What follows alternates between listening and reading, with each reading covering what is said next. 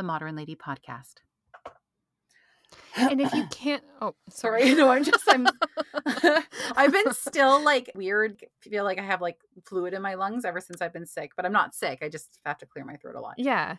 No, no Okay. problem. Clear away. Oh my goodness, I'm so fired up.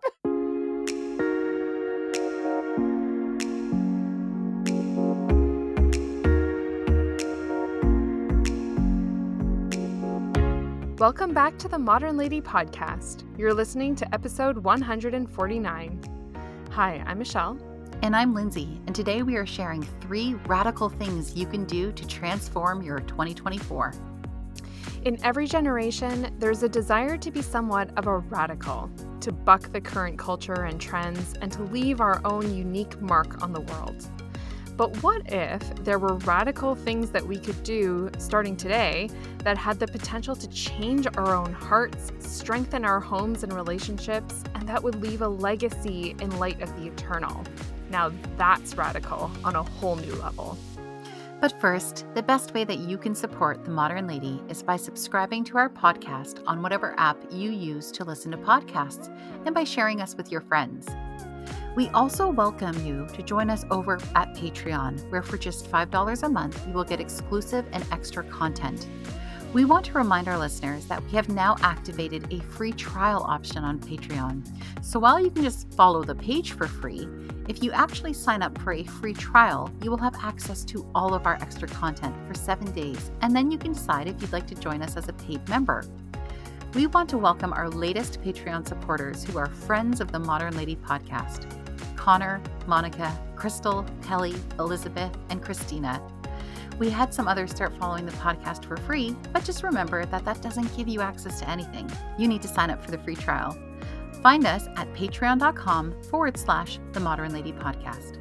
And if you can't join us on Patreon at this time, a free way to support our show is by leaving it a 5-star rating and review on Apple Podcasts or wherever you listen to podcasts. It's a chance to tell us what you love about the show, and it helps others discover it too. This week's shout out goes to the Dynamic Women of Faith Conference and their fearless leader and our friend, Dorothy Polarski. We are so excited to announce, if you haven't heard already, that we will be attending the Dynamic Women of Faith Conference on March 23rd, 2024 in Toronto, Ontario. We are thrilled to be a sponsor and a vendor there at this wonderful event, and we'd love to see you there. Thank you for inviting us, Dorothy. You can find more information at dynamicwomenoffaith.com, and we will include a link in the show notes. If you would like to leave us a comment or message us about today's episode, the best way to get in touch with us is on Instagram at The Modern Lady Podcast. But be sure to stay tuned to the end of the episode for other ways to connect, because we would love to hear from you.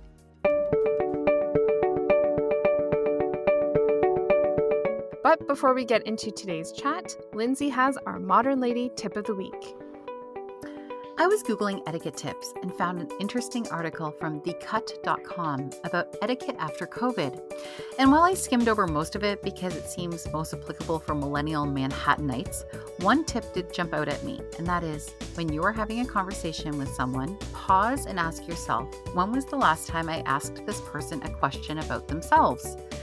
It points out that conversation doesn't have to be a tennis match hitting questions back and forth like a tennis ball, but we do need to be very aware of how long we are holding the floor for. This is something I try to be hyper aware of because clearly I can talk a lot. This is why I co-host a podcast, and this is why I'm thankful for Michelle's editing skills, and this is why I can actually reflect back over the years we've had this podcast and how it's taught me better communication skills, because we talk semi-professionally now, and I've learned a lot about picking up on communication cues, like when Michelle is ready to interject or when I need to zip it. Upon digging further, I have been reminded that there are certain psychological conditions that can cause someone to talk excessively without considering the other person. Conditions like bipolar disorder, ADHD, and anxiety disorders may impact a person's ability to pick up on social cues. Here are some things that likely most of us could work on. Try listening more than you speak. Practice noticing the little details about what the person is saying. Pay attention to their voice. Be totally dialed in instead of figuring out what you are going to say next. Take your time and practice silence. Set a mental timer. Pay attention to the other person and see if what you are saying grabs their attention in the first seconds. That's usually all it takes. And if it doesn't, try to wrap up your thoughts in 1 minute tops and then move on to another topic. And finally, it's hard to hide body language when someone isn't engaged. Pay attention to the other person. Are they fidgeting? Are they discreetly trying to check their phone or watch? Are they looking around instead of at you? Wrap it up and then ask them a question. What if you aren't the chatty type, but you know you are about to get caught up in a conversation with someone who goes on and on? Put a time limit on it. Let them know that you only have 15 minutes to chat. You can also excuse yourself and head to the washroom in order to stop the flow of chatter. If there is someone that really chats your ear off and you need to spend time with them, consider planning a busy activity with them instead of going out to dinner or for a coffee. You'll both be kept busy, but you'll still be able to spend time together. Yes, a return to etiquette practices. This is like going back to our roots because Yes. we know so much about the flour and the sugar, right? Yep. I was just thinking, right? I was looking at my previous notes. I'm like, Yes. okay, I went a little deep into baking tips and maybe we'll go back to our roots. Yep. Oh my gosh, it reminds me of the Emily Post days when we talked Mhm. about her. But this one is such a great tip, because I really think that it's a practice. Because when you're listing all those things off, immediately my mind is like, oh my goodness, there's so many things to think about while I'm trying to listen and think about what the other person's saying Right. Yep. and pick up on cues. But even if you just picked like one of those things, Yes. I feel like it would help so much to help the flow of the conversation. And that's something too, like I've been learning as well through the podcast how Yes. to, be a good listener and how to like volley, I'll say. Yes. Like Yes. We do practice rally that. with words back and Yes. forth. Yeah, to be able to like mirror back like a few words of what the other person said helps transition conversation really well. So all of those things that you said, I think just can be wrapped up with considering ever more the person that you're supposed to be engaging with and even using that as an act of friendship and charity, that you're an active listener. Yes. And when you and I do it without even seeing each other. So we've had to like Oh yeah, psychically that's pick up on right. each other's physical cues. Because we made the executive decision not to look Go at on each camera. other. Yeah. Which, as I sit here in my nightgown and my frizzy hair, I'm ever so thankful. Yes, but that's good. And that's also too, the more you get to know somebody, the easier it will get to pick up on those kinds of cues. And it all just goes back to that art of conversation. So, when we decided last minute to change the topic of this episode, this is our first episode back after Christmas, we actually joked about how we needed to continue our Be Better New Year's tradition. And if you don't know what I'm talking about, a few years ago, we started making New Year's episodes with Be Better as a theme because that year we didn't feel like we needed to overhaul our lives, but rather just be better at what we were already doing. And then each subsequent year, we kept adding an ER to the end. So it was Be Better, Be Betterer, Be Betterer. You get the picture. And we think we are hilarious with Be Betterer. So this episode actually continues with this theme, at attempting ultimately to be better at everything we do this upcoming year. And we do have 3 great suggestions for how to do this, but we aren't going to title it Be Better. I think we're at that point. Yeah, I was trying to count in my head. It might be like the 5th Yeah. installment. It might be the 5th that we're on. Oh, year 5 ER. We started our own like acronym for years. Yep. Oh my goodness. But yeah, I love starting the new year off in that tone though, right? Yes. Because we talk so much about loving the fresh start Yep. and we kind of have 2 major ones, right? That we really love, the September one Yep. and then like real New Year's, like the real New Yes. Year starting. And yeah, being the first episode back, we were like, is February too late to talk about this? We think Mm-mm. not. Mm-mm. And Especially, I actually think as we get into this episode, we'll see that midwinter was actually the best time for Yeah. Yeah. this episode. And maybe once all of our New Year's resolutions have kind of fallen into their settled place of priority in our Yeah. lives, like Yep. once the fervor of New Year has kind of died down a little bit, that these are new things that will either complement really well some of our New Year's resolutions from January, or if you need something else to redirect and refocus yourself on, these are things that you could start like today with minimal upheaval, we'll say. Absolutely. So Yes. I'm really excited about talking about these three things. Yes, so this isn't about treadmills, right? Or trying to get steps Mm-hmm. in or cutting back on bad foods. This isn't about that. And when we're being a little cheeky in using the word radical, I think it's a really kind of funny word to use in this, Yeah, because none of these things are actually radical, but it's right. just funny to use that word. But we do believe these things are life changing. And we do believe, like you were saying, Michelle, that you can start them today, right? That we can start to work Mm-hmm. on these things. And once again, it's things that you and I need to work on, and we're just sharing it transparently with all of you. Yes, exactly. Because I guess when you think about our current culture and everything, as we go through each of these things, they are not what the world might recommend, Yes. Yeah. in order to make your 2024 great. And so in that sense, it is like cheekily radical, Yes. as we say. And so yeah, I'm excited. Easy radical things that are going to be for the good, I'm Yes. in. So Yes. yeah, why don't we just start with the first thing? Okay, so the first thing that we suggest you do this year, and again, this is for us as well, is ask God to do great things in your life. And then I thought, what Mm. in the prosperity gospel is this? Well, That is a great a great thought, a great statement. well, let me tell you, it's Mhm. actually from Saint Teresa of Avila, right? She lived from Yes. 1515 until 1582 and is a canonized saint. She is one of only 4 women who have been named a doctor of the church. She was a Carmelite nun, and her writings on the soul's journey to God are considered masterpieces.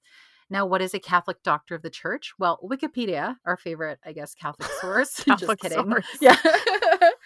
Says that it is a title given by the Catholic Church to saints recognized as having made a significant contribution to theology or doctrine through their research, study, or writing. So, St. Teresa's most well known works are The Way of Perfection and Interior Castle. And then, Michelle, I will confess, and I've said this before, but St. Teresa of Avila is the most persistent saint that who stalk me, the Mhm. saint stalkers. Yep. We've talked about this before, but just for people who are unfamiliar, we have both experienced great saints like basically stalking us, being like, read my work. Yeah. You need it. Trust me. You need to hear what I say about this. And St. Teresa has been stalking me for about 10 years now, and I have yet to Mm. read those books, but I know Oh that I my will kick goodness. myself, right, when I finally read her. Yes. Yes. Yeah, the same stocking. They just pop up Yep. in random places where you wouldn't Yep. think. You're like, "Oh my gosh." Like you all of a sudden every school you passed is named St. Teresa of Avila School, Yes. and the meeting you're supposed to go to for a board you sit on is at St. Teresa of Avila Conference Center. Like, yeah, they're pretty persistent when they Yep. need to be. So I think it's time that you read her works. She is great. She stalked me for a while when I was a young adult, and I read Mm. her autobiography, and Mm. I love this idea from her. And the full quote is you pay God a great compliment when you ask him for great things. Mhm. And I love that you joked about the prosperity gospel Yes, because yes. I love the reciprocal nature of her quote. Like it's a Yeah. relational thing that we go to God, and not just go to God for small limiting things, but go to him with abandon. Yeah. I really love that. And I will say though, like I do think it is in this case asking for things for ourselves. I'll go into that a bit more, but it's Mhm. always in a way that glorifies God, right? Versus Yes. just getting money and, oh, I need a private jet and all that kind of stuff. Because I was really reflecting on this, and I'm actually terrible at doing this. I came into the church later in my life. As you know, I was 30. And a lot of my initial relationship from my side with God was just about wanting to make reparation for my sins, like truly wanting to just seek forgiveness. And I wasn't about being all ready to receive his love or to receive blessings. Mm, Even I didn't know how to do that. I just felt so yes. bad about my past life. And so I got better as I grew about asking for good things for the people in my life, right? I'll pray for things for you. I'll pray for Mm, things for Jason. I'll pray for things for my kids. But I couldn't quite wrap my head around asking for good things for myself. I didn't know what that yes. looked like, right? Mm-hmm. And so, and it's actually crazy to not consider this because you look through the entire Bible from the Old Testament to the New Testament about people asking God for miraculous things. They ask for great things, right? They grab at Mm-hmm. Jesus and they ask for miracles and they ask for healing and they ask for their family member to be brought back from the dead. Like, what's holding me back? I had to question this within myself. I think for some people, maybe it's a fear of God saying no. Um, Mm, that's not it for me. I'm so willing to accept his will, but I think that in learning over the years how to surrender myself to his will has become a type of spiritual laziness for me because then I don't mm, ask for anything. I just think, well, whatever happens, I accept it. But God's like, right. no, I need you to participate more on your side. Interesting. Yes. It's so funny you say that because that was one of the things that I was thinking of too. Like what holds me up Yeah. in asking God for big things. Yeah. And for me, I was starting to link this quote of Saint Teresa of Avila and my like hesitancy to do it in somewhat of a lack of trust, Mm. right? And not in like an unbelieving way, Yep. but like a fearful kind of way, like what you're saying. Like I know God can do things. Like there's a great clip from a Catholic speaker, Chris Stefanik, where he talks about this quote, and he's like, "Our God is a God of splitting seas and raising people from Yes. the dead. Like he's Yes. not a God of just getting by." Yeah. Right, the little things. But I think for me it was like this wondering of, but why would he do that for me though? Like Yeah. not for me. I'm not worth that. Like I don't have that kind of need, or I don't deserve that kind of grandness. Just Right. why would he bother to do those great things for me? But then it was like going back to what Saint Teresa of Avila says, like that second part of the quote with the compliment aspect of it, Mm-hmm. that when we ask him for great things, it's not like affirming him because God doesn't need us to do that. It's like, I believe you can do this, Lord, so I'm going to ask for it. He's like, well, thank you. I already know I can do this, but Yeah. thank you for your vote of confidence. Um, but maybe the compliment that we pay God is recognizing that we are worth the question. Yeah. We are worth asking and not like downplaying ourselves, if that makes sense. I was just thinking, it just popped in my head is this is Mary's Magnificat, right? Like it's her glorifying the Mm. Lord. When we're doing this, when we're realizing that when we're asking of him these things, it is us shining back on him his own glory. Like we're recognizing it. We're seeing God for who he is, right? It's an Yes. exercise of faith. Yeah, it's like an admission of our knowledge of who God is. Mhm. Yep. And then to want to, like you said, want to participate in it is a Yes. great compliment to God, as any parent enjoys their kids coming up alongside them That's and right. participating in what they're doing. Um, and to recognize, I think, the power and grace of God, what truth, beauty, and goodness could be brought to the world if I was totally open to that, totally in the state of cooperation with Him and collaborating on a small level with Yes. Him. How exciting, how amazing life would be, and what a compliment to God, our Creator, to see His creation realizing how incredible all of this truly is. I think that may be part of the crux of this quote of asking God for great things and how it's such a compliment to him. So then I was like, okay, so what good things could I ask for myself, right? This is not something I'm in the Mhm. habit of doing. This is something I'm really reflecting on myself now for 2024. And I thought, well, it's anything that helps me be the best I can be in my vocation, right? As wife and mother. This is what Yeah. God wants when we ask him for great things. Again, not a private jet. This is Right. not the prosperity gospel. I'm thinking, okay, what is good for me? So this means physical health. This means financial security, not necessarily wealth, Mhm. right? Being able to feed the Mhm. children. This means a life with an adequate amount of beauty and comfort, the amount that God thinks I need to see him reflected in this world. This means a good and healthy relationship with those around me and support from people. This means a loving and fulfilling marriage. And this means being given the opportunities to use the gifts and the talents that God gave me, right? And Mhm. having healthy and happy children.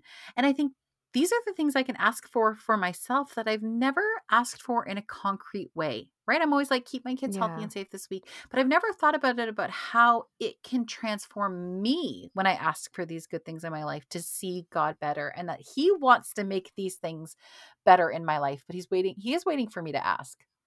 That's true. That's true. The questions you're saying are actually they go with the examples that Chris Stefanik mentions in his video Mm, clip too. He's like, um, and I'm paraphrasing here, so I might be getting some of them mm, wrong, but the gist of it was like, don't just pray for getting by. So like right. instead of praying like, oh, God help me, and they're good prayers. They're Yeah. good prayers. It's like instead of saying like, oh God, fix my marriage, Yeah. pray, God help me to sweep my wife off of her feet again. Or Mm, like instead of just praying like, oh Lord, protect me from prejudice in this board meeting. yeah. Pray, God, make me a beacon, a fire for your truth. Mm, Like it's just this like bursting. yeah. When I heard those examples and listening to you and what you're praying for too, they're prayers that almost burst Yeah. with that faith and with that love and with that fire of the spirit. And what maybe too, when we ask for those big things, we ignite within ourselves the faith we need to be good collaborators Yeah. in our life with God and participants. I love that, and you're really helping me understand, like, this it's almost a subtle shift in the language, and it makes such Yeah. a huge difference, right? That marriage one really stood out to me. Instead of just saying, "Hey Lord," like, hey, not "Hey Lord," "Hey Lord." Yo. Yeah, bruh, as the kids call us. Okay, so it's like, instead of saying, "Lord, yeah, I'm really struggling in my marriage, just help us get through another week." And so, yeah, instead of saying, "Lord, make me be like the most beautiful wife to my husband this week. Like, let me just shine so that he falls deeply in love with Yes. me." That's a very different prayer. And So different. right. So if we just shift all of the ways that we were praying before to direct asking for it to be a greater thing, I think that's a Mhm. radical thing for 2024. And you were already mentioning this, like, as parents, again, the way that I have understood theology is through my own motherhood and through watching Jason be a father. And we've said this so many times, but I just can't imagine Jason not wanting to grant his kids the greatest things when they come to him, right? With pure hearts, being like, Dad, can you help me with this? Like, I would love this. Mhm. Like, big or small, right? His fatherly power is fully realized when he can grant the wishes of his children. And that, if that is so on a limited human level, how much greater is it when we ask God to grant us the greatest things? Right. And if they are for our good, and everything is ordered towards our good, and God wants us to have a life of abundance, He wants us to Mhm. strive for perfection, right? Perfection is greatness. Um, he will grant those things if they are ordered for our good. Mhm. Mhm. And I think I just keep going back to that word compliment, Hmm. that if God's whole creation was bold like that in what we're asking for and in all these ways to be as perfect as we can be within his will, the whole world would be such an amazing offering to give Yeah. back to God, right? Yeah. What a compliment we give him. And for us too in our personal lives, it makes us robust. like it helps life have so much zest and Mhm. purpose. You know those people who are filled with faith, but you would describe them as being like, oh, they're a force, Yeah. right? And you're just like, what is that? What is that force? I think they might be people who ask God for great things. So the second radical thing that we think Yeah. we should all do in 2024 is lighten up. Um, Yeah. this one is funny because we also planned on coming back to the podcast after Christmas with an episode that we had called "Let's Live, Love, Laugh Our Way into 2024," because we thought that the whole wall quote of "Live, Love, Laugh" is due for a comeback around as a trend Yes. again, because it's been so maligned all of these years, and we're like, let's bring it back. Yeah. So, yeah, we really had this intention of like and we've done an episode on humor, but this was just something that we're really seeing that we need to really spark again in our own lives, and that we just see that can have such a positive impact on people. So, Michelle, I forget the circumstances, but you recommended that I look into St. Philip Neri, and I went to my Yes. usual source of Sensus Fidelium on YouTube, and I found a great Mm-hmm. homily on him. So, St. Philip Neri was born the same year as St. Teresa of Avila. Did you know that? What? Like, No. what? I actually have that in Hold my up. yeah. Record w- scratch. What? yeah. What a coinky dink. It's crazy. He was born in 1515 and he lived Huh. until 1595. He is the patron saint of Rome, of the US Special Forces, and Hmm. humor. I cannot Okay. believe that we are part of a church that has a patron saint of humor. That made me so happy. Yes. And now, St. Philip was a cheerful little boy, and this made me laugh too because I thought about your Phil, and his nickname was Good Little Yeah. Phil. That's what they called him, Good Little Phil. I can't even Well, handle this. that's gonna stick. Yep. That's gonna stick. Yeah. And as he grew, he developed a special talent for bringing out the best in people. And this is in such Mm. contrast to the very life he lived behind the scenes. He spent a lot of his time alone, solitary, and in prayer. He ate a very bland diet of bread and water and vegetables. And he gave up a couple offers of business and wealth as he was, moving in towards the priesthood. His favorite two books were the Bible and a joke Hmm. book. So thank Oh, you, Michelle, for introducing. I forget what it was. You yeah. can remind me of why you were like, you know who you need? Some St. Philip Neri. Oh, I don't remember the exact circumstances, Mm, but I had not really heard of St. Philip Neri until maybe 2 summers ago. mm. And he just kind of blasted onto the scene for me too, kind of like the Kool-Aid guy busting Yes. through the wall. Yeah. Um, and I instantly fell in love with him and this saint of cheerfulness, this saint of good humor, I really resonated with because I'm like, yes, that's what we need right now in the world. To lighten up. And Yeah. here is a patron saint for our cause. So Yes. he has a couple of great quotes, but there isn't a whole lot written about him, which Mm. is something I'm really sad about. Like, I wish there were more books or more documentaries or podcasts to learn more about him. But he does have some quotes that we attribute to him. And one of the good ones for our topic today would be, quote, cheerfulness strengthens the heart and helps us to persevere. A servant of God ought to always be in good spirits. Charity and cheerfulness, or charity and humility, should be our motto. Mm. End quote. And then the other thought, though, that was really striking to me was that he also once said that excessive sadness seldom springs from any other source than pride. Yep. Yep. End quote. And so with Lighten Up, then it started getting me think again. I'm like, oh my goodness, it's the key to that is humility. Yeah. And St. Philip Neri would have had such a handle on humility because of all those secret hours or private Yes. hours that he spent in prayer, talking to God, knowing, remember our 3-part episode Mm-hmm. How on can we forget? humility? Not easily forgettable. No. But just knowing who God is and knowing who we truly are. Yeah. In light of that, that's what humility is. And I'm just ruminating on that if you spend a lot of time asking for humility, trying to grow in humility, and it truly is like a lifelong endeavor because pride is so deeply rooted in so many of our souls. But if we have a real desire to strive for that, it's almost like an unburdening of our own ego, Yep. right? Yep. And when you don't have as much of an ego, you're first of all, you're lighter, like Yep. metaphorically, you're lighter. Yep. And also too, you can joke. Like you're not so high up on a pedestal that you're afraid of falling off of it. Yeah. Self-deprecation is often one of the most relatable forms of humor.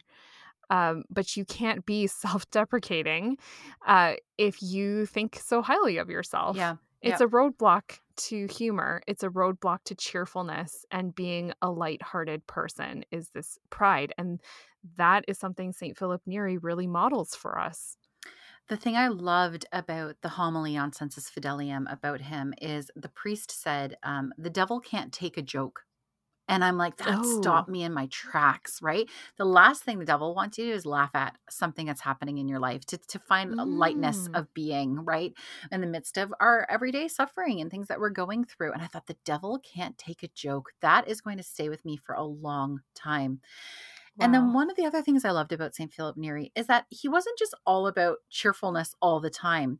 What drew so many people to him, and crowds would follow him, right? They'd form around him, was his ability to meet people where they were at emotionally. So he would be happy and cheerful with people who were in that mood and who were celebrating. And then he could turn a sympathetic ear and tear up with people who were sad. He just knew how to connect with people and be at where they needed him to be at emotionally. And he was 100% genuine in those interactions.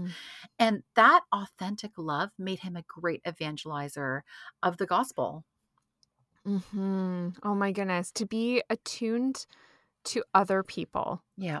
Right. And this actually, it's interesting. This ties into something I remember about Venerable Fulton Sheen. Maybe you remember he loved to have comedians over for dinner, right? And he said one of the reasons was because they saw the world the way no one else did. They had a special insight.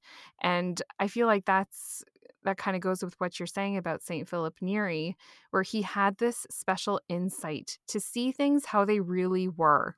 Humility.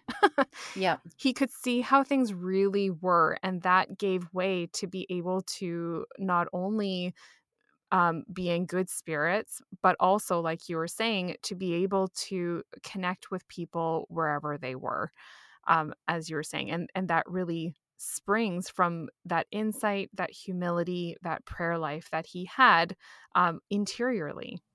Yes, it's actually funny because I have a whole section on Fulton Sheen here because he is somebody I deeply admire, and his sense of humor is a big part of that. So he is considered a servant of God in the church, and we're talking about Archbishop Fulton Sheen, and he absolutely loved humor. You only have to watch him speak, right? And there are countless hours on YouTube, and you hear him opening almost every episode of his show, Life is Worth Living, with the joke. Most of the jokes stand up today. Some of them are little knee slapper eye rollers from the 1950s, but I laugh a lot. And then, so he won an Emmy I think he won 2 Emmys for his show. And he thanked his writers, Matthew, Mark, Luke, and John. There you get a little taste of his on the drums of his humor. But yeah, I have here that his dinner parties were often filled with religious men and comedians because he felt like those two aspects of life really revealed the human experience and the human side and God, and bringing those two together. There's a great article about his humor in the National Catholic Register, and it shares this story. So I'm just going to share it from there. So it says, giving a lecture in upstate New York, Sheen went into the town's barbershop for a haircut. The barber did not recognize me, and he said, "Are you going to that lecture tonight by Archbishop Sheen?" And I said, "Yes." He said, "Do you have a ticket?" I said, "No, I don't." He said, "Well, all the tickets have been sold, so you'll probably have to stand the whole talk." I said, "It's a peculiar thing that every time I go hear him speak, I always have to stand." Because it's him doing the talk. Because it's him. Yeah. Yeah. And this Oh, reminded me then in yeah. a totally secular way of a reel that I shared this week of a woman who was talking about the common trait that she's noticed in people who really love parenting, like really Mm. enjoy the actual day-to-day experience of parenting. And she said that she's noticed that's usually people who can find something funny in anything, right? Who can find something to laugh at when life gets hard. Mm. And I thought, oh my goodness, I couldn't agree more. Humor has truly been the linchpin in my marriage, and we have gone through a lot. And Jason and Mm. I always laugh. We laugh our way through so many things. So, Mm. anyways, Saint Philip Neri, he laughed when laughter was called for, and he cried when tears were needed, right? And I think that after years of what seems like just more sadness and anger and suspicion and anxiety, that I think more than we've experienced as kind of a collective whole in a very long time, I think maybe we Mhm. need to be the first ones to lighten up, tell a joke, start the laughter, and I think others will follow. Yes. Yeah, and you bring a good point because always we want to know how we can bring like these things from an interior knowledge Hmm. into our real life. And I think about those times you're talking about, like when you're having bad days, just Yeah. like everyone has bad days, down days. I had one like a couple of days ago and it was just a bad mood, a pall, I guess, Yes, a settled Paul. over, Yes. right? And I just think I'm like, why is it so hard for me then to draw into that humor? I know Yeah. mentally that it would help, but I don't want to. Like, Yeah. you know what that feeling? I'm Yeah. like, but I don't want to bring lightness to this. And I think it's just that I want to hold on to that sullenness, Yeah. the moodiness, the melancholy, the misery, weirdly. Like I feel entitled to it. Yeah. I want pity maybe. Um You and want to just simmer to in it. me It feels good yes. sometimes. Yeah. It Yeah. does. And just in this whole talk that we've been talking about, like Fulton Sheen and St. Philip Neri and humility of heart and everything like that, I think it's because it's very me centric when Right. I'm standing at that sink fuming and holding on to the fuming, right? Right. Right. And so it really does begin like it- you can tell jokes, people Yep. can tell jokes, but I think what we're getting at when we say lighten up is that it's truly a conversion of heart first Mhm. Mhm. towards thinking of ourselves less. Yeah. That's what we're going for. Oh, there's so much there that I want to say because I think that we'll address again how St. Philip Neri, it wasn't just this false cheerfulness all the time, right? This Yes. toxic positivity. It's not that. That's what I He mean. he Yes. felt the cheerfulness when it was called for and he led the way in that, but he cried with the people that needed to cry. And so I think feeling our authentic emotions in those moments is fine. It's not stewing in it. It's trying to be like, okay, Mm. I acknowledge that I'm feeling this right now. And when we model this for our children and for other adults, frankly, we're doing such a good thing when we model that it's okay to feel what you're feeling. I say this all the time to my kids. I pull them onto my lap and I'm like, there is nothing wrong with feeling mad or frustrated or sad right now. And I will sit with you as you're feeling that. And then we're gonna move on past it. So let's feel it, right? I think that Mhm. when we try to Yep. not feel it, we actually get worse. And then Mm. sometimes, and this is where it helps to have a spouse of a complementary nature, like that works well with Yeah. yours. So I can't tell you how many times Jason does that fake walking down the steps when there's no steps there behind our island in our kitchen. And suddenly he's gone. And I can't do it. I fall over. Where'd you go? Yeah. Where'd you go? He's gone. And I crack up. And so that gift of humor that he gives me in those moments Mm. is such a joy. And yeah, I can't always receive it, right? Like I'll shoot back fire daggers out of my eyes sometimes, but he tries. And so it's remembering that it's good to try to lighten the mood, but also to not just try to ignore what somebody that you're loving is feeling. So sit with them on what they're Mhm. feeling, help within yourself, learn to process those feelings and feel what you're feeling, and then go, okay, I felt it. Because yeah, it is taking yourself far too seriously to make it all about Mhm. you that day and stew in it. There's a difference between Yes. feeling it and stewing in it. And then there's that lesson you and I really latched onto a couple of years ago that's worth repeating. And it's the let little things be little and let big things Mm. be big. When I heard this blogger say that, I was like, whoa, this is a game changer. Because again, we're putting things into perspective and we're trying to look at things with God's eyes. And little things are little and you can laugh at them and move on past it. Big things take a different processing process. Yeah, there's no other way to say that. And and so feel what you're feeling, but then it is an act of the will to go, I'm going to decide to move on past this right now, and then find something funny and laugh at yourself. What a great practice for a spiritual life. Okay, and one of the things that I think helps with this and this gift of perspective that I'm talking about is aging, is getting older.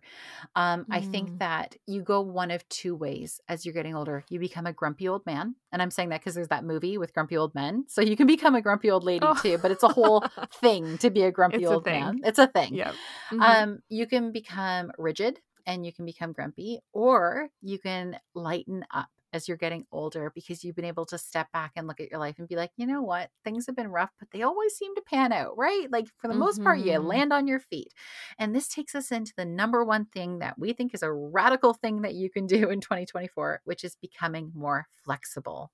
Okay, so this one entered my mind after listening to an excellent, and I mean excellent, every episode is excellent on this podcast, episode of the St. Jose Maria Institute podcast. And this episode was called God Has Dreams for Our Life. It's just so applicable to everything we're talking about. And in it, Monsignor Fred Dolan said something that really struck me. And he said that a lot of people become very rigid as they grow older, stuck in their ways. The whole you can't teach an old dog new tricks thing. But he said this is not the way of the Christian. The Christian is to become more flexible, more open, more tender. He used the word that St. Jose Maria Escriva used, which was more fluid as they grow older and hopefully holier. Yeah, I remember listening to it. You sent it to me and I listened to it, and then you sent it to me again a couple days ago. And so I listened to it again. I'm very obedient. Listen to this. Okay. You're very flexible. I'm very flexible. I'm like easygoing.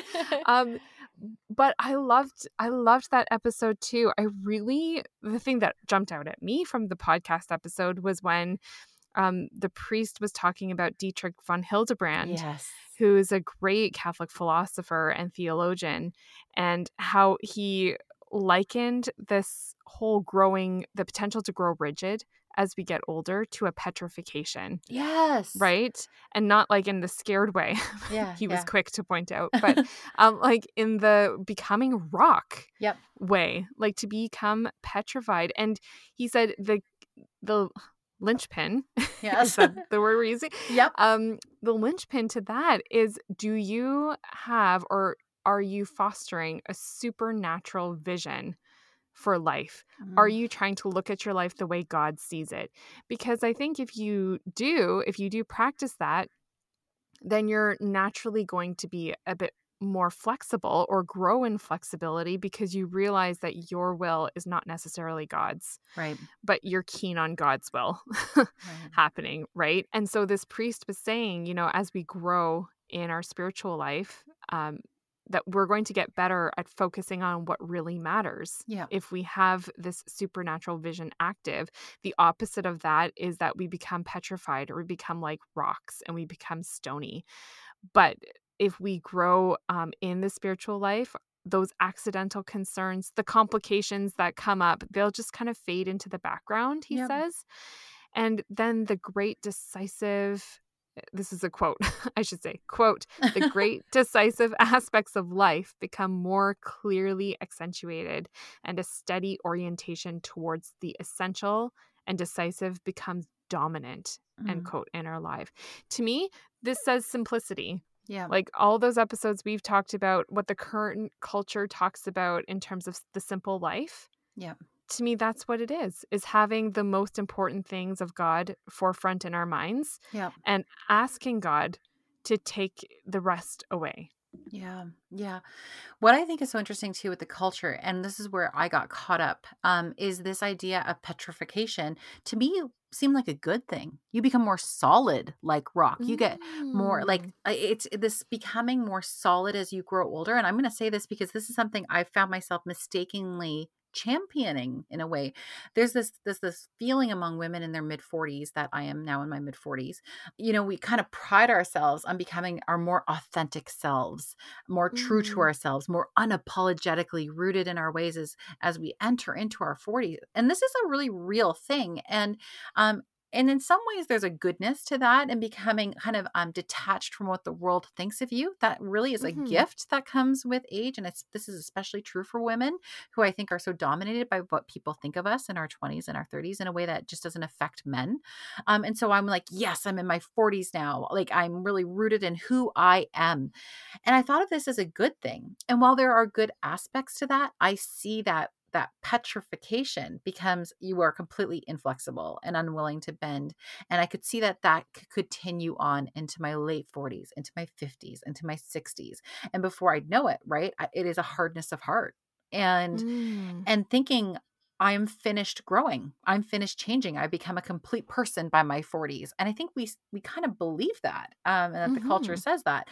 And this is not what God desires for us as we age. I see people, in my life and that I love becoming more stubborn, less open to discussion, not willing to try new things as they grow older. And yeah, this is not what God wants for our hearts. I was thinking about this, that our hearts should grow softer alongside the softening of our bodies. Ooh. Right? And with the gift of Yeah. time, we should grow more empathetic to those around us because we ourselves have suffered, right? The older you get, the more you've Mm. endured. And Yeah. then thanks to perspective again, I want to do an entire episode on perspective. Perspective is one of Mhm. these things that just keeps popping up in my mind. And I think that it's something I want to dig further into. But like, thanks to perspective and again, knowing that we can survive things that we've gone through Mm. 45 years, Mhm. things that we thought maybe would break us, but we can step back and be like, no, that actually made life better. Like I learned a lot through that. That helps us trust God more as we grow, therefore becoming more flexible. And we've seen how God has worked through our lives for good. So these are the things that when we reflect back on it properly in a properly ordered way, we should soften. We should become flexible. And I see that that's what he means there. So this hardening, I thought hardening was a sign of strength, right? I keep getting Mm. caught up on that. That's something that keeps Yeah. keeps fooling me. Fool me once, and throughout my life. But yeah, I'm realizing that again, softening is a sign of strength. Yes. Well, I came across something yesterday in my reading that might help a little bit with perspective on Mm, this whole thing about strength versus softness, or yeah. strength and softness, because we're both and um, Yeah. faith. But I was reading, want to throw it back to Fulton Sheen again. Mm, I was reading Fulton Sheen yesterday, and he was talking about meekness. And it was such a striking point to me. Now, he was talking in terms of like when is it that we're as Christians to be angry? yeah. Um and how does that tie into meekness, or when are we supposed to be strong?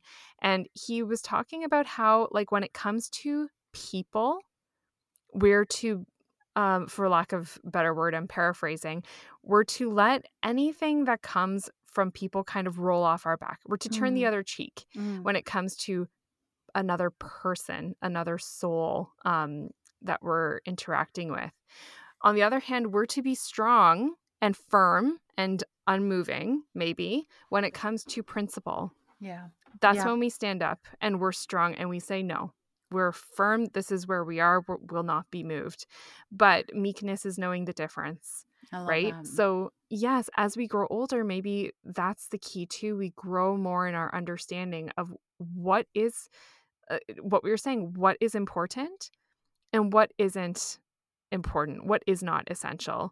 And we get better at telling the difference between when we have to stand up and plant our feet firmly and be strong and be more a little bit like a rock. Like it even says in the Bible, when Jesus set his face like flint Right. Yeah. towards Jerusalem, Yeah. um, that was a principal thing, Yeah. right? But turned the other cheek whenever there were insults Yeah. directed at him, Yeah. particularly during his passion and crucifixion and things Yeah. like that, right? When it was the people, but the important things, the eternal things, that's where we're strong. That's where we almost want to petrify, in terms of our faith, being rooted to the principles of of our faith and our love for God and what that means for us in our lives, we grow stronger in.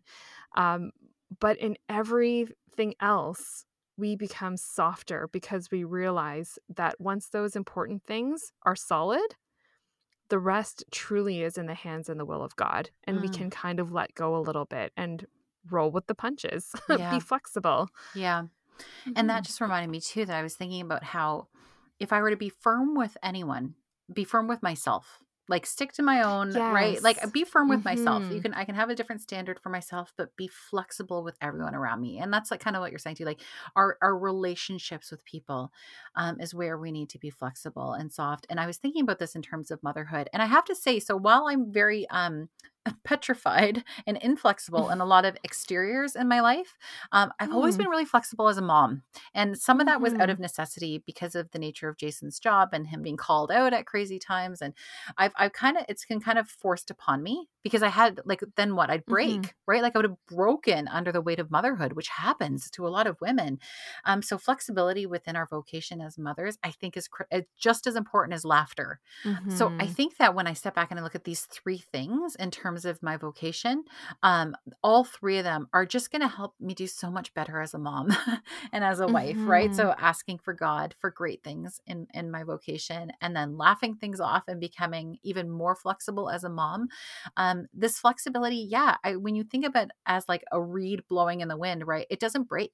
You want to bend Mhm. so that you don't break ultimately, which you're always on the risk of being broken in this world.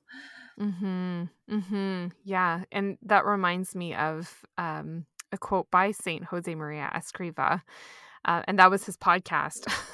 Not his podcast, but his institute's podcast Yes. that we were getting so much of this source from. But he himself has said, quote, "Sanctity is not rigid like cardboard. It knows how to smile, Mhm. to give way to others, and to hope. It is life, a supernatural life." End quote. And to me, that sums up those three things too, right? And how Yeah. it relates to us in our everyday calling and in our everyday lives is that we can't be rigid like cardboard. We need to know how to be flexible and to bend.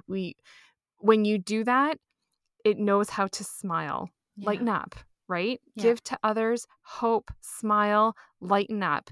And if that seems insurmountable, then ask God for the big things. Ask Yeah. God to not only help me to get through this day, just get me through another day.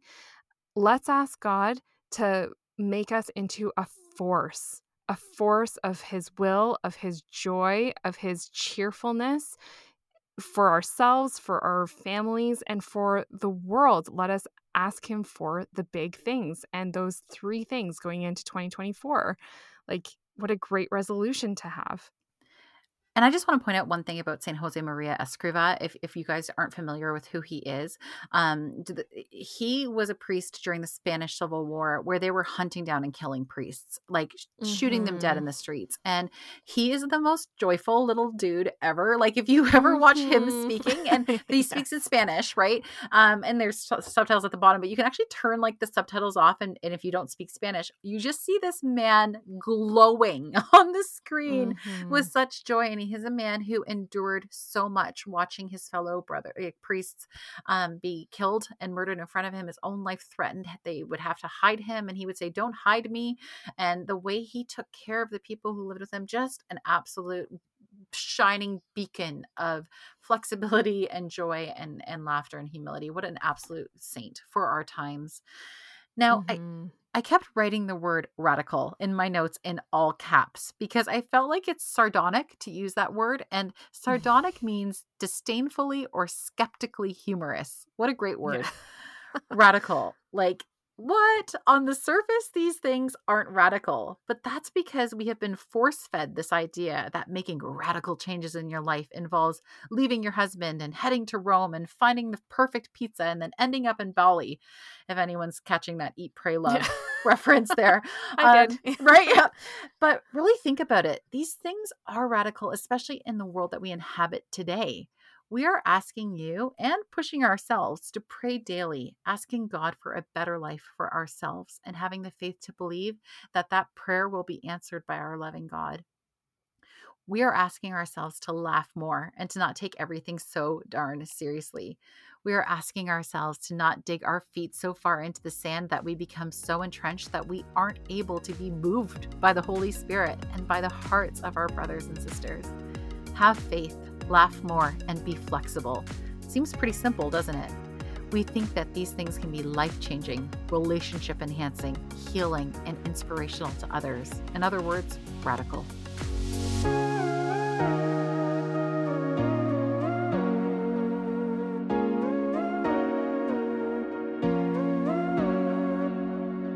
Okay, it's time for our What We're Loving This Week segment of the show. So, Lindsay, what have you been loving this week? You know, I love lists. My read all the classics list, my best record albums of all time list, my best movies of all time list. Well, I've been working my way through movies as I was forced to rest in January due to my dental surgery and then COVID. So movies it is. I finally watched something that I've been wanting to watch for a long time, and it is the movie In the Heat of the Night from 1967, and it stars Sidney Poitier and Rod Steiger. Do you know this movie? No, I've heard about it though, but I Okay. don't know much about it. And you might be familiar because they did a TV show from 1988, I believe, to 95. That was really popular. And so it was, maybe it's more familiar to us from the TV show. So my goodness, what a movie. I will say that it opens with a scene that has a nearly naked woman, but it is brief and it's the only really inappropriate part in the whole film. So it does set the tone all of a sudden. You're like, oh, whoa, but that's just get past that.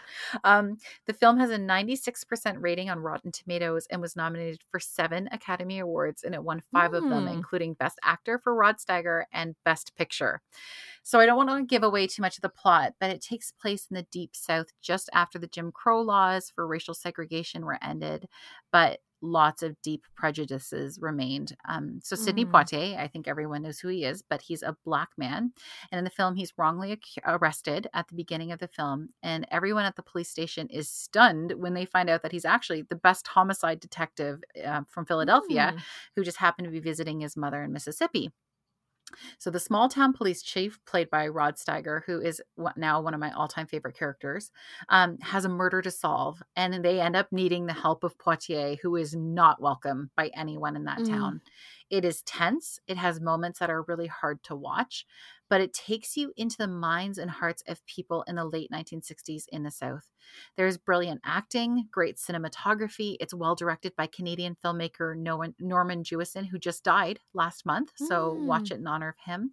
And there's a scene in there. Okay, there's 2 scenes in there that you've got to Google it after because I don't want to spoil it. But there's a scene that Sidney Poitier agreed to do the movie if he's like, the scene cannot be taken out, even when it's shown in the South. You must keep it in there. And then he and Rod, who were good friends, longtime friends, and had always wanted to work together, they would sneak into movie theaters to watch it, and they would hide and they would see people's reactions. Oh. And there's a line in it where he says, they call me Mr. Tibbs. They call me Mr. Tibbs. Yes. Okay, I know that quote. Yes. That quote has been registered as one of the most important lines ever said that is in this American Journal of History. So anyways, I clearly can't recommend it enough. So In the Heat of the Night, I believe it's available for free on the Tubi, Tubi TV channel. Oh my goodness. Well, yeah, you really could not sell that any better. Yeah, I'm really going to have to check it out. I'm a big fan of Sidney Poitier as an actor, but I haven't seen this movie, so I'll have to add it to my repertoire. There is a part 2 and part 3. Part 2 is actually called They Call Me Mr. Tibbs. Not as good, and also opens with a naked woman.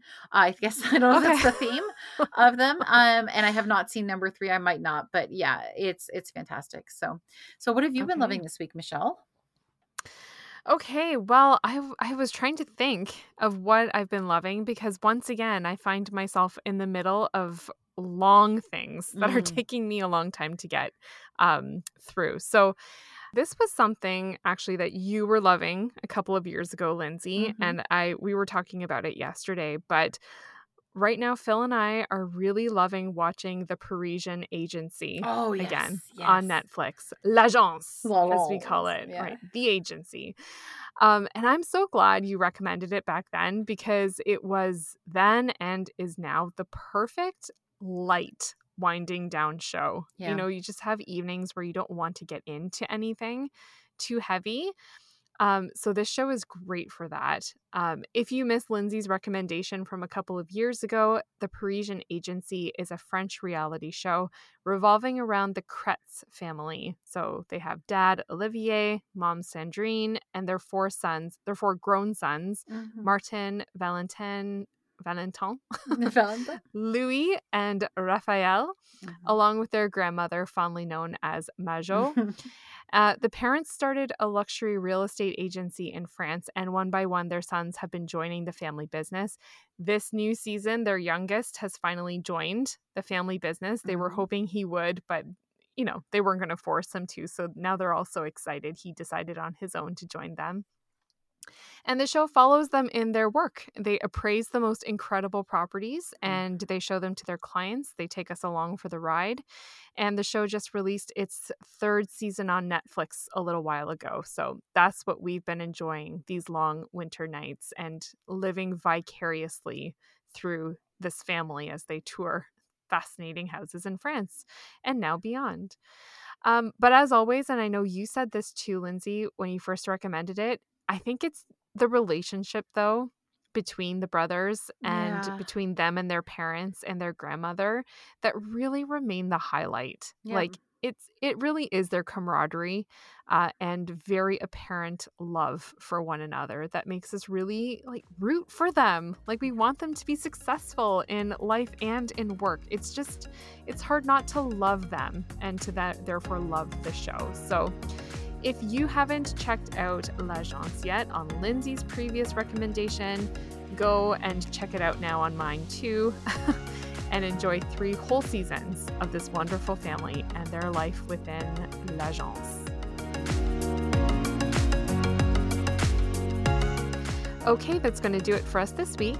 If you want to get in touch and chat with us about our topic today, you can find us on our website, www.themodernlady1950.wordpress.com, or leave us a comment on Facebook, Instagram, and YouTube at The Modern Lady Podcast.